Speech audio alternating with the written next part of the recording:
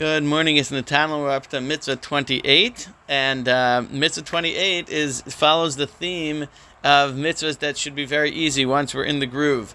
The mitzvah is to rest from all creative work, from all malacha on the holiday of Shavuos. Now, the holiday of Shavuos, that's it. That's all the Chavetz Chaim tells us. It's one of the three regalim. It's one of the shalosh regalim. Pesach, Shavuos, and Sukkos create a triumvirate, if you will, the three shalosh regalim, and each of them has the same thing. So once we have a commitment to celebrating the holidays and resting from works, then we're going to be doing it. It's all taken care of. Shavuos is the day when Hashem gave us the Torah, the 6th of Sivan, when the Torah, the 10 Commandments, were given on Har Sinai, and that's what we celebrate. But it's just a one-day holiday, and it's a separate, individualized mitzvah to celebrate it.